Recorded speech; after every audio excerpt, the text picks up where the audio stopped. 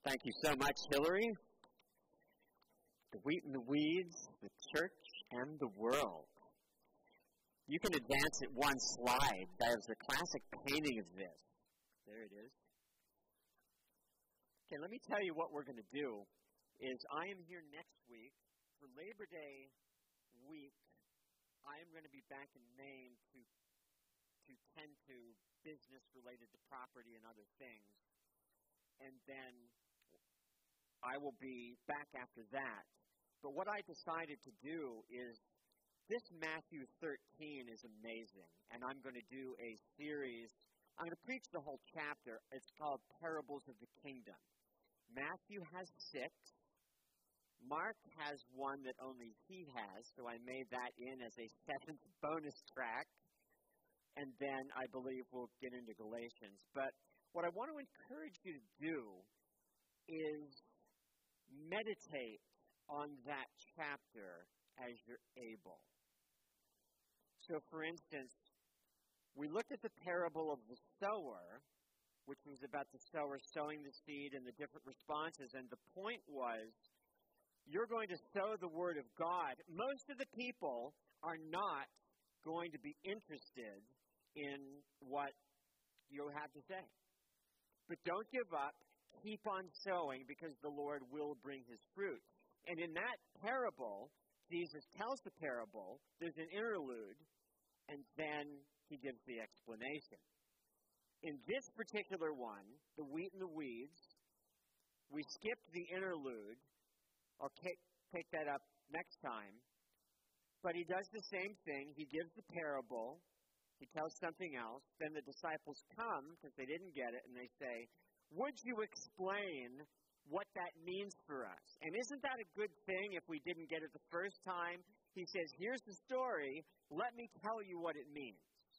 So that's what we're going to do. And so what I want to do is just enjoy the parable, understand the story, and then we will draw some implications. But what this gets at is the relationship of two kingdoms, the kingdom of God and the kingdom of this world, in which the evil one in the background is working all kinds of mayhem in ways you cannot totally understand. You know that I love movies, and one of my favorite movies is it's a modern film noir called The Usual Suspects, and it's one of those things you see it and there's a massive twist at the end.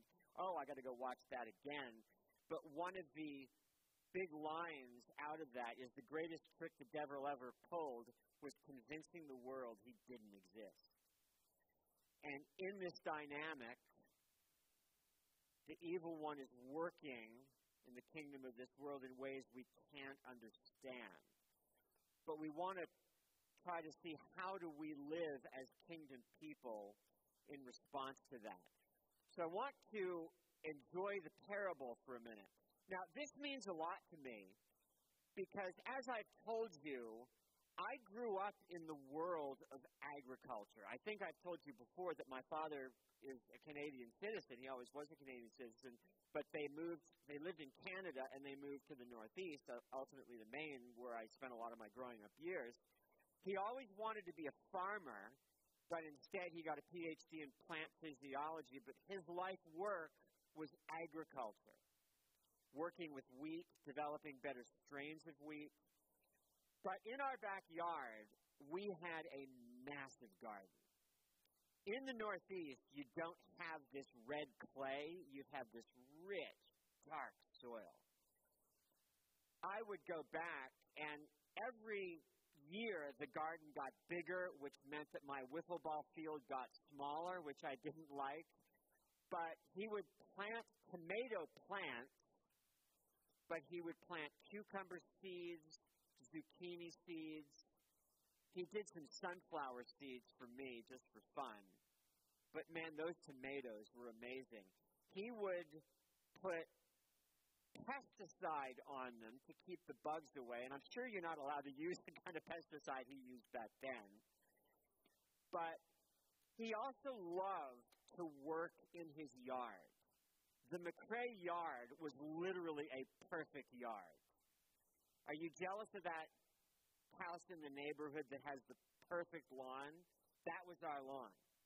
He spent hours pulling up weeds, planting grass to make it better, and it was this beautiful, rich, green fescue. And so I watched him planting seed, but weeds would grow up, bugs would come, and he'd constantly pull them up with his little penknife so that he would have the perfect lawn. That is similar what's going on here, is that, let's just talk about the parable, is that Jesus said the kingdom of heaven is it's like a man who sowed good seed in the field. We assume this is wheat being cast. You have a big plowed field, and then the farmer would go out, and they didn't have the big combines and electronic seeds, gas-powered seed spreaders. You took a bag and a sack, and you just started sowing seeds. And you'd hope it would rain. And so he sowed good seed in the field, and over time, that wheat would grow up. But then he said, while everyone was sleeping, an enemy came and sowed weeds in the field. Now, that's a bit unusual, but there were some weeds in that day which looked a lot like wheat, just as in your yard there might be weeds that kind of look like grass, like crabgrass kind of looks like grass, but it's not. It's horrible. So someone came maliciously and sowed the weeds among the wheat, and the two grow up together.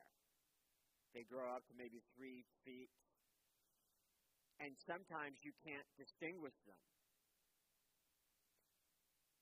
But the servants can see it, and they see, man, we've got a mess here.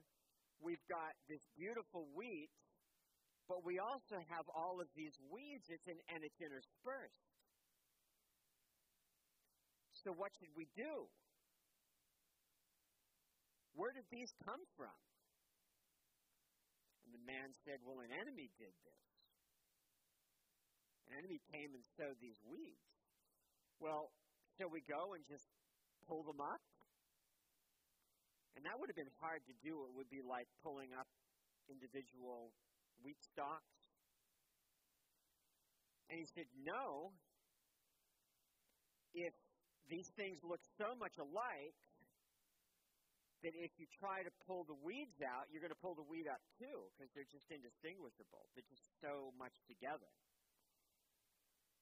What we'll do is we're just going to let them both grow together, and then at the harvest time, I'll tell the harvesters, then you separate them, collect the weeds, tie them into bundles to be burned, because we don't need them, and then gather the wheat and bring it into my barn. Does that fairly clear what's happening? We're going to wait until harvest time to separate them. But the key thing is, you can't wipe out one now, because if you wipe out one, you'll take out both. Now, I'm not the best gardener, so would you like to hear how I did this year? I did this. Is that in our yard, I inherited the agricultural gene from my father. It's very therapeutic for me to work in the yard. We have pretty good grass. I've got Bermuda that's gradually taking over the fescue, and I've got some flowers, but there's just all kinds of weeds. You know what we've got? Every time I go away to Maine for 3 weeks, and I come back, and my house is overtaken with vines. Poison ivy, and the horrible thing. Any of you have English ivy in your backyard? That stuff will take over anything. It's hard to pull out. The only way to get it is to spray it with the thorough brush killer and let it kill the roots. Now, here's where I have to be careful, because I buy bottles of concentrate and I put them in a big tank and I spray them. I've got 2 bottles. One of them is kills the weed but not the grass, right? The other says kills everything. And you'd better not get them mixed up. Because if you use the hard stuff, it's killing everything. So what I did was, there's these vines growing in my front yard, and I thought, I'm going to just shoot it on these vines, and my bushes are just 3 feet back here, and we should be okay. Well, that stuff's powerful. The brush killer went over to the weeds, and I just killed off all my bushes too. Because I took them all out together. Now, as it turns out, it's okay because they're horrible anyway, and I'm going to pull them up and have someone re-landscape it. But I literally took out the good with the bad. I'm a terrible gardener. I'm not like my dad. So I literally did that. Okay, so what does it mean? Well, the disciples come to him and said, we get the story, but what does it mean? And he says, well, let me interpret it for you. He said, the one who sows the good seed is the Son of Man, which is, of course, him. And the field is the world, and the good seed stands for the people of the kingdom. So you in this room who are in Christ, you're the good seed, planted by the Son of Man, by Jesus Christ. His word has been implanted in you, and you are part of his kingdom. That's us, right? Well, the field is the world, and then the weeds are the people of the evil one. And the enemy who sows them is the devil. The harvest is the end of the age, and the harvesters are angels. So you have a very familiar concept of, and this goes right back to the beginning, where there are essentially 2 lines of people. The people of God who are in Christ through the new birth, through the Word of God and the gospel being implanted in them. But you also have the people of this world, of various generations, lifestyles, ages, who are in the kingdom of darkness. And in some way, the evil one is involved there. So you've got these 2 kingdoms. And these 2 kingdoms of people grow up together. We live in a world in which it isn't just Christians, people of the kingdom, but it's people of the kingdom and people of the kingdom that isn't of Christ. Your neighborhood consists of that. Your school consists of that.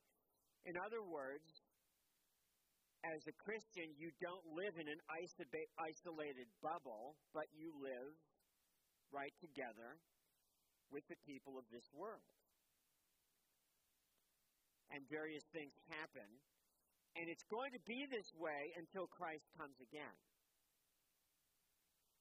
And so in your life, you're going to see all kinds of things happening that you might not like, because the people of the world live differently than us. Of course they do, because they're not in Christ.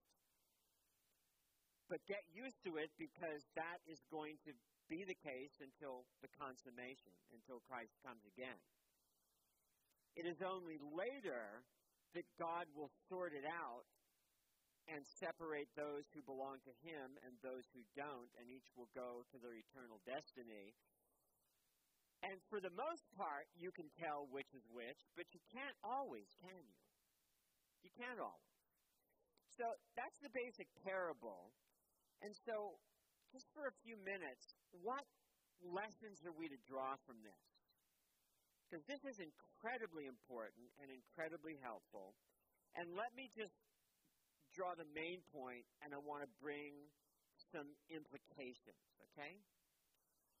Is that the main thing we're to take away is that on earth are essentially 2 kingdoms. The kingdom of heaven, the kingdom of God, and then the kingdom of this earth, in which the devil is working all kinds of mayhem. This goes right back to the beginning. It started in the garden when Adam and Eve were perfect. The devil tempts them. Did God really say, well, maybe not? And so they ate the fruit, and then they start blaming one another, and then the rest is history. We live in a broken and a fallen world, but even in Genesis chapter 3, God gave the gospel promise that the seed of the woman would crush the head of the serpent. That is the promise of Jesus Christ. We call that the proto-evangel, the first proclamation of the gospel. And did you hear that? The first proclamation of the gospel comes in Genesis chapter 3. They were saved in Jesus Christ, the one to come, but there would be a long wait. But the redeemed people of God were in the world, but then there were the people of the kingdom of darkness, as we call it. For the most part, the people of the kingdom of God were the Israelites, but that wasn't always the case.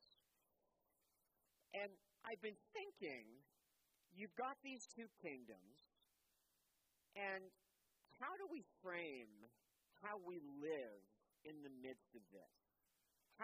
What are the implications of this? How do we frame this?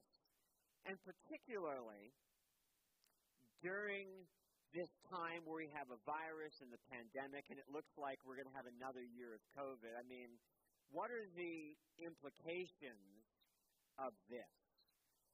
Let me bring out a couple maybe bring out three as we think about the implications of what it means that we are growing up together as the seed of Christ in the middle of a world where there are many who do not belong to Christ. The first implication is this, okay? The people in the world are not the enemy, but they are in the kingdom of the enemy. Do you see that? They are not the enemy, but they are in the kingdom of the enemy. Now, they don't belong to Christ, and so in a sense they're alienated from God, and that has to be rectified. But do not view the people of this world as the enemy. And this is really important because in our day, we live, and it's always been this way, but we live in a very polarized time, don't we? Where everyone tends to look at other people as the enemy. So people on the political right look at people on the political left as the enemy and vice versa. We sometimes call that the culture war. And people are constantly at each other. You know, on the left, it might be the liberals or the pro-abortion people or the feminists, and on the right, it's the white supremacists, and it just endlessly goes back and forth.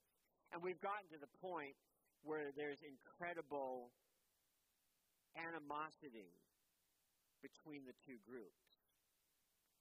And as we said, there are Christians on both sides of that divide for various reasons, but it is very, very easy to despise and hate people who might be on the other side of the divide as you, right? And so you don't talk to them. And so they're the enemy and on them. I wish the harvest would just come and wipe them out now. And this is very real. It's in my neighborhood. You know, you got the Black Lives Matter people and the MAGA people. And a lot of them won't talk to each other. And they view each other as enemies because we live in a polarized world and social media just ratchets it up. But the way we're to look at this is that all of us are going to have our opinions on political and cultural issues, but we can't solve and settle out all of that. We need to act like people in the church, And we need to see that the people who may differ for us are not the enemy. But as Colossians 1:3-14 says, He's rescued us from the dominion of darkness and brought us into the kingdom of the Son He loves, in whom we have redemption, the forgiveness of sins. In other words, what we're supposed to see is that in some sense, if people aren't in Christ, everyone, right or left, is lost. Everyone needs the gospel. Because remember, in the garden, what was the religious creeds that the devil said to Adam and Eve? Did God really say that? You're supposed to be dependent on Him. He didn't really mean that. Take life into your own hands. Do what you want to do. And what is the American Creed? We're going to be saying the Apostles' Creed later in the service, because that is one of the great confessions of our faith. What is the American Creed? What is the American civil religion? You have the right to life, liberty, and the pursuit of happiness. It is the right for you to determine who you want to be, what you want to do, and it will take its expression in all kinds of ways, right? And you see, that is the mayhem of the devil.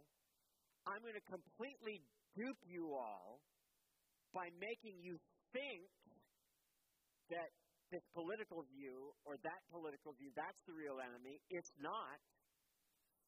The fact is, the real issue is your utter independence from God.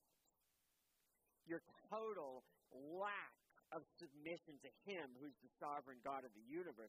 That's everyone. That's what the devil tempted him to do. And however it's expressed, that is what we're up against. Now, let me tell you something that happened just in the past couple of weeks. There's a young couple, I told you about them, there's a young couple in our neighborhood, and I've been getting to know them. I think they're kind of on the political left side of the spectrum, and they're kind of in a culture war with their neighbor who is on the right side, and you know the typical things. They're fighting about politics and whatnot. I make it my goal to transcend that and to try to engage everyone. And they know I'm a Presbyterian minister. That's never come up. But we talk about music and football and this and that. And we've never really talked about the gospel.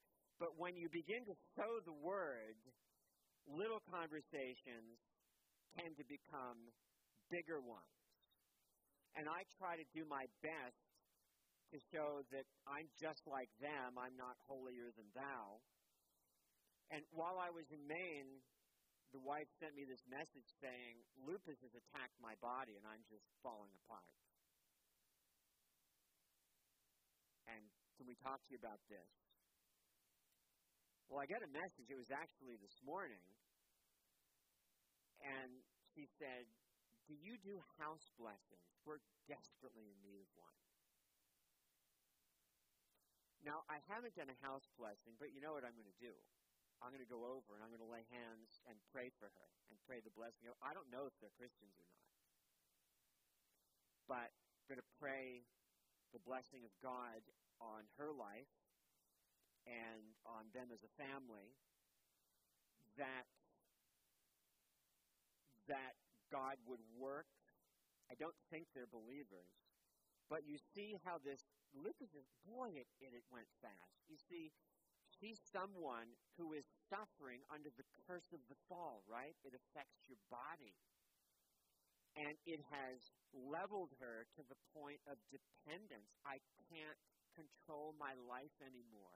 And when you come to that point, now you're ready to listen to God, right? You're ready to listen to what the Father and the gospel might say. Their neighbor views them as the enemy. How we're to view them is, here's someone who's facing the horrible results of the curse of the law. They don't know how to interpret it, but I can come in and begin to sow good seed. You see? And I think I'm going to stop by there today, because it sounds really bad. Do you do house blessings? What an opportunity. And I'll figure out the right thing to say. We desperately need it. Well, I'll bring Christ. She's being victimized by the physical pain, but is now opening up.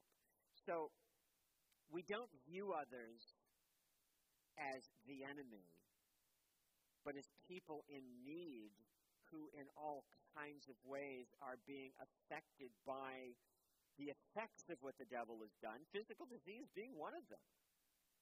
So that's the first thing. And the second is this, and this is really important, is that as we engage the people of the world, particularly in this time of the virus, they need to be seeing repentance and great humility from us.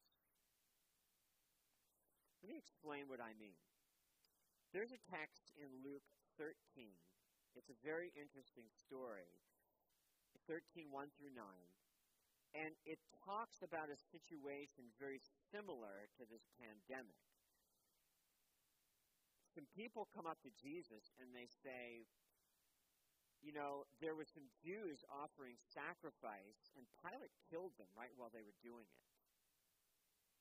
That would be equivalent to someone walking into a church and shooting people. It was horrible.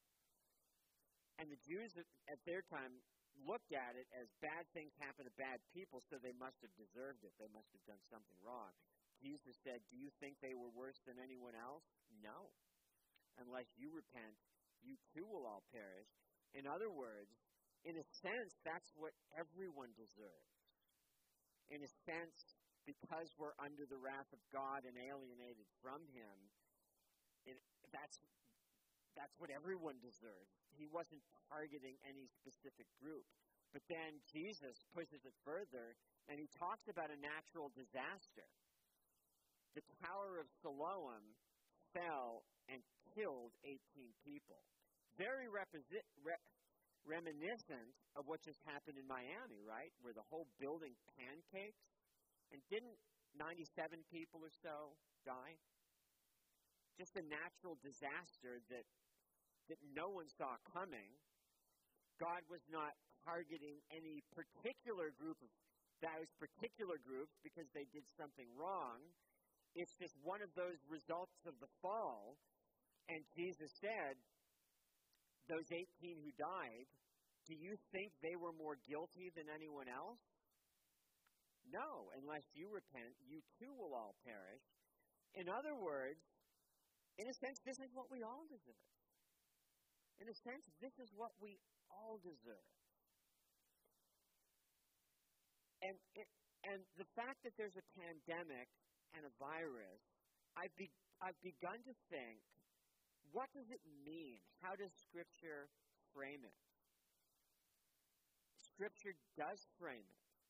God is saying, with the swat of my finger, I can kill off 600,000 people. I can wipe out your economy. In other words, world, I'm trying to get your attention.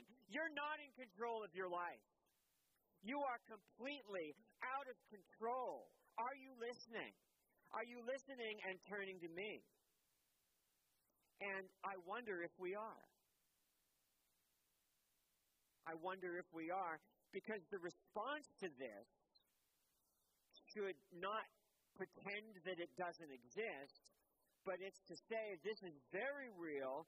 I'm not in charge. That could have been me. In other words, let me frame it positively. Father, thank you for giving us so much better than we deserve. Thank you for giving us so much better than we deserve. A plague, a famine, it's a horrible thing that we wouldn't wish on anyone. But our response should be, Father, thank you for giving us so much better than we deserve. That leads to humility and repentance and trust that we can bring to people. And now finally this. And I won't have time for everything, but I want to say this. is that in living in the two kingdoms, what people need to see from us is caring ministry. Let me tell you one of the things that I'm concerned about with the virus, and I have friends who've told me this, is that many churches are going to erupt into a conflict for yet another year over whether or not they should wear masks. And it's just going to happen. And part of what I hear people say is, I have the right not to wear this. You don't have the right to tell me what to do. And I understand people see things differently. The reason we're wearing masks is simply to keep one another safe. We're not making a political statement. But what concerns me is the idea, my rights. My rights. When you follow Jesus, you relinquished all your rights. You relinquished all your rights. It is not about that. And in 2 Corinthians, this is very interesting because in Acts chapter 11, a man named Agabus prophesies a famine.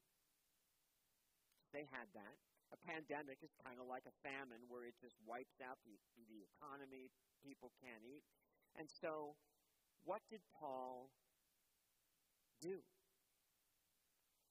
They didn't whine and moan about oppressive governments, and they didn't talk about their rights, but they gathered up a collection of food for the poor. People are in horrible need, and we are going to serve them. And we're not going to moan about our rights, and I'm sure the government had to ration food, and they didn't get mad at the government for rationing food. They just said, we as people of the kingdom are going to, out of generosity, feed the Jerusalem saints who do not have anything. Because this pandemic is an opportunity for us to be people of the kingdom, to serve self-sacrificially, just like it says in 2 Corinthians 8 and 9, for you know the grace of our Lord Jesus Christ, that though he was rich, he became poor, so that you through his poverty might become rich. And because of that, we're going to lay down our rights. We're not going to insist on our right to live this way or that way. We're going to give sacrificially. We're going to serve people who are in desperate need. Maybe it'll be bringing medical care or food or giving. This is why the church is here. Do we understand this? For such a time, the world needs us more than ever. People are hurting. People are dying. And this is the time for us to show the world the kingdom value is that life is not about us. We live in submission to Christ. We give up our rights to serve. And I want to encourage you to think, how might the Lord use you to be extra generous as Christ who gave up his rights to serve you? We can't I wish we could fix the world now, but we can't. That will only come when Christ returns. But up until then, let's be people of the kingdom who are living in humility, thanking the Lord for treating us far better than we deserve, and serving other people in some way in this horrible time of deprivation in a way that they will see, my goodness, what selflessness, that I want to learn more about this Christ and this kingdom. Can't we do that together? That is what Christ has done for us. Amen. I want